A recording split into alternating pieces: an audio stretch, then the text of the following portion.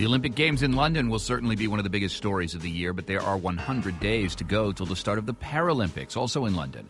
The organizers are starting to talk in public about something that's never happened before, a sellout. The last remaining tickets go on sale today, a chance to see more than 4,000 elite athletes. And this is big. Television audience, a little shy of 4 billion, in front of more than 3 million spectators. 11-time gold medalist Dame Tanni Grey-Thompson has broken over 30 wheelchair world records in track and field. Now retired, she's clearly looking forward to the Paralympics, which she insists will leap over a high bar. London calls these the Summer Games for the able-bodied and Paralympians together. Pole vaulters, wheelchairs, and runners. Different events, but in a sense, she says, equals. The previous bids were a little bit tokenistic towards the Paralympic movement, but with London, it was always about bidding for the two games. The fact there was one organising committee, which is the first time it's been done, I think has made a huge difference. So the person who's in charge of sport is in charge of sport for the both games. The person who's in charge of transport is in charge of transport for the both games, which just means it's cheaper to do it that way. It's just more sensible. It makes the planning a lot easier. It puts the Paralympics on a whole new level, and I think will encourage other host cities to, they'll never be able to go back to previous games, which we were just treated in a very tokenistic way. You say tokenistic, this idea of we'll do the Paralympics as sort of a favor that we're doing to this population that wants to participate, that ought to participate, and wouldn't it surely improve their lives to be able to have their own kind of games?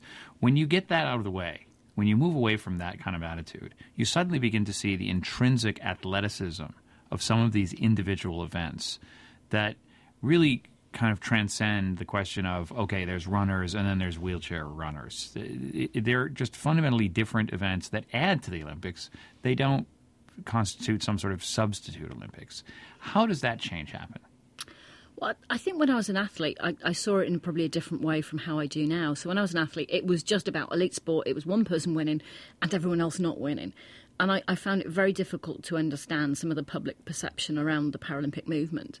But I think now I've retired, I kind of do understand that people look at the Paralympic Games, and there still is an element of, oh, aren't they wonderful? Oh, bless them. And we have to move away from that. We have to move to a point where the elite nature of the Games is understood. So if you ask the public, what does it take to be an Olympian? They will say, talent, training, dedication, resilience.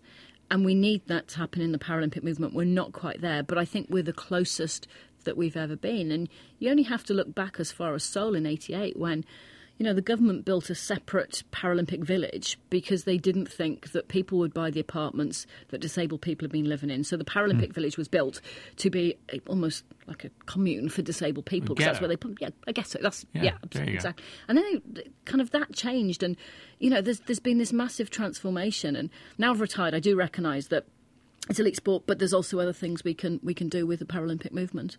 How much work does the disability community itself have to do to bring together people who are elite athletes, people who are in the Special Olympics, people who are in some of these other programs, and the various kinds of disabilities, blind, deaf, the different cultures in all of these communities that sometimes don't see eye to eye or ear to ear on a lot of things? How much work needs to be done there?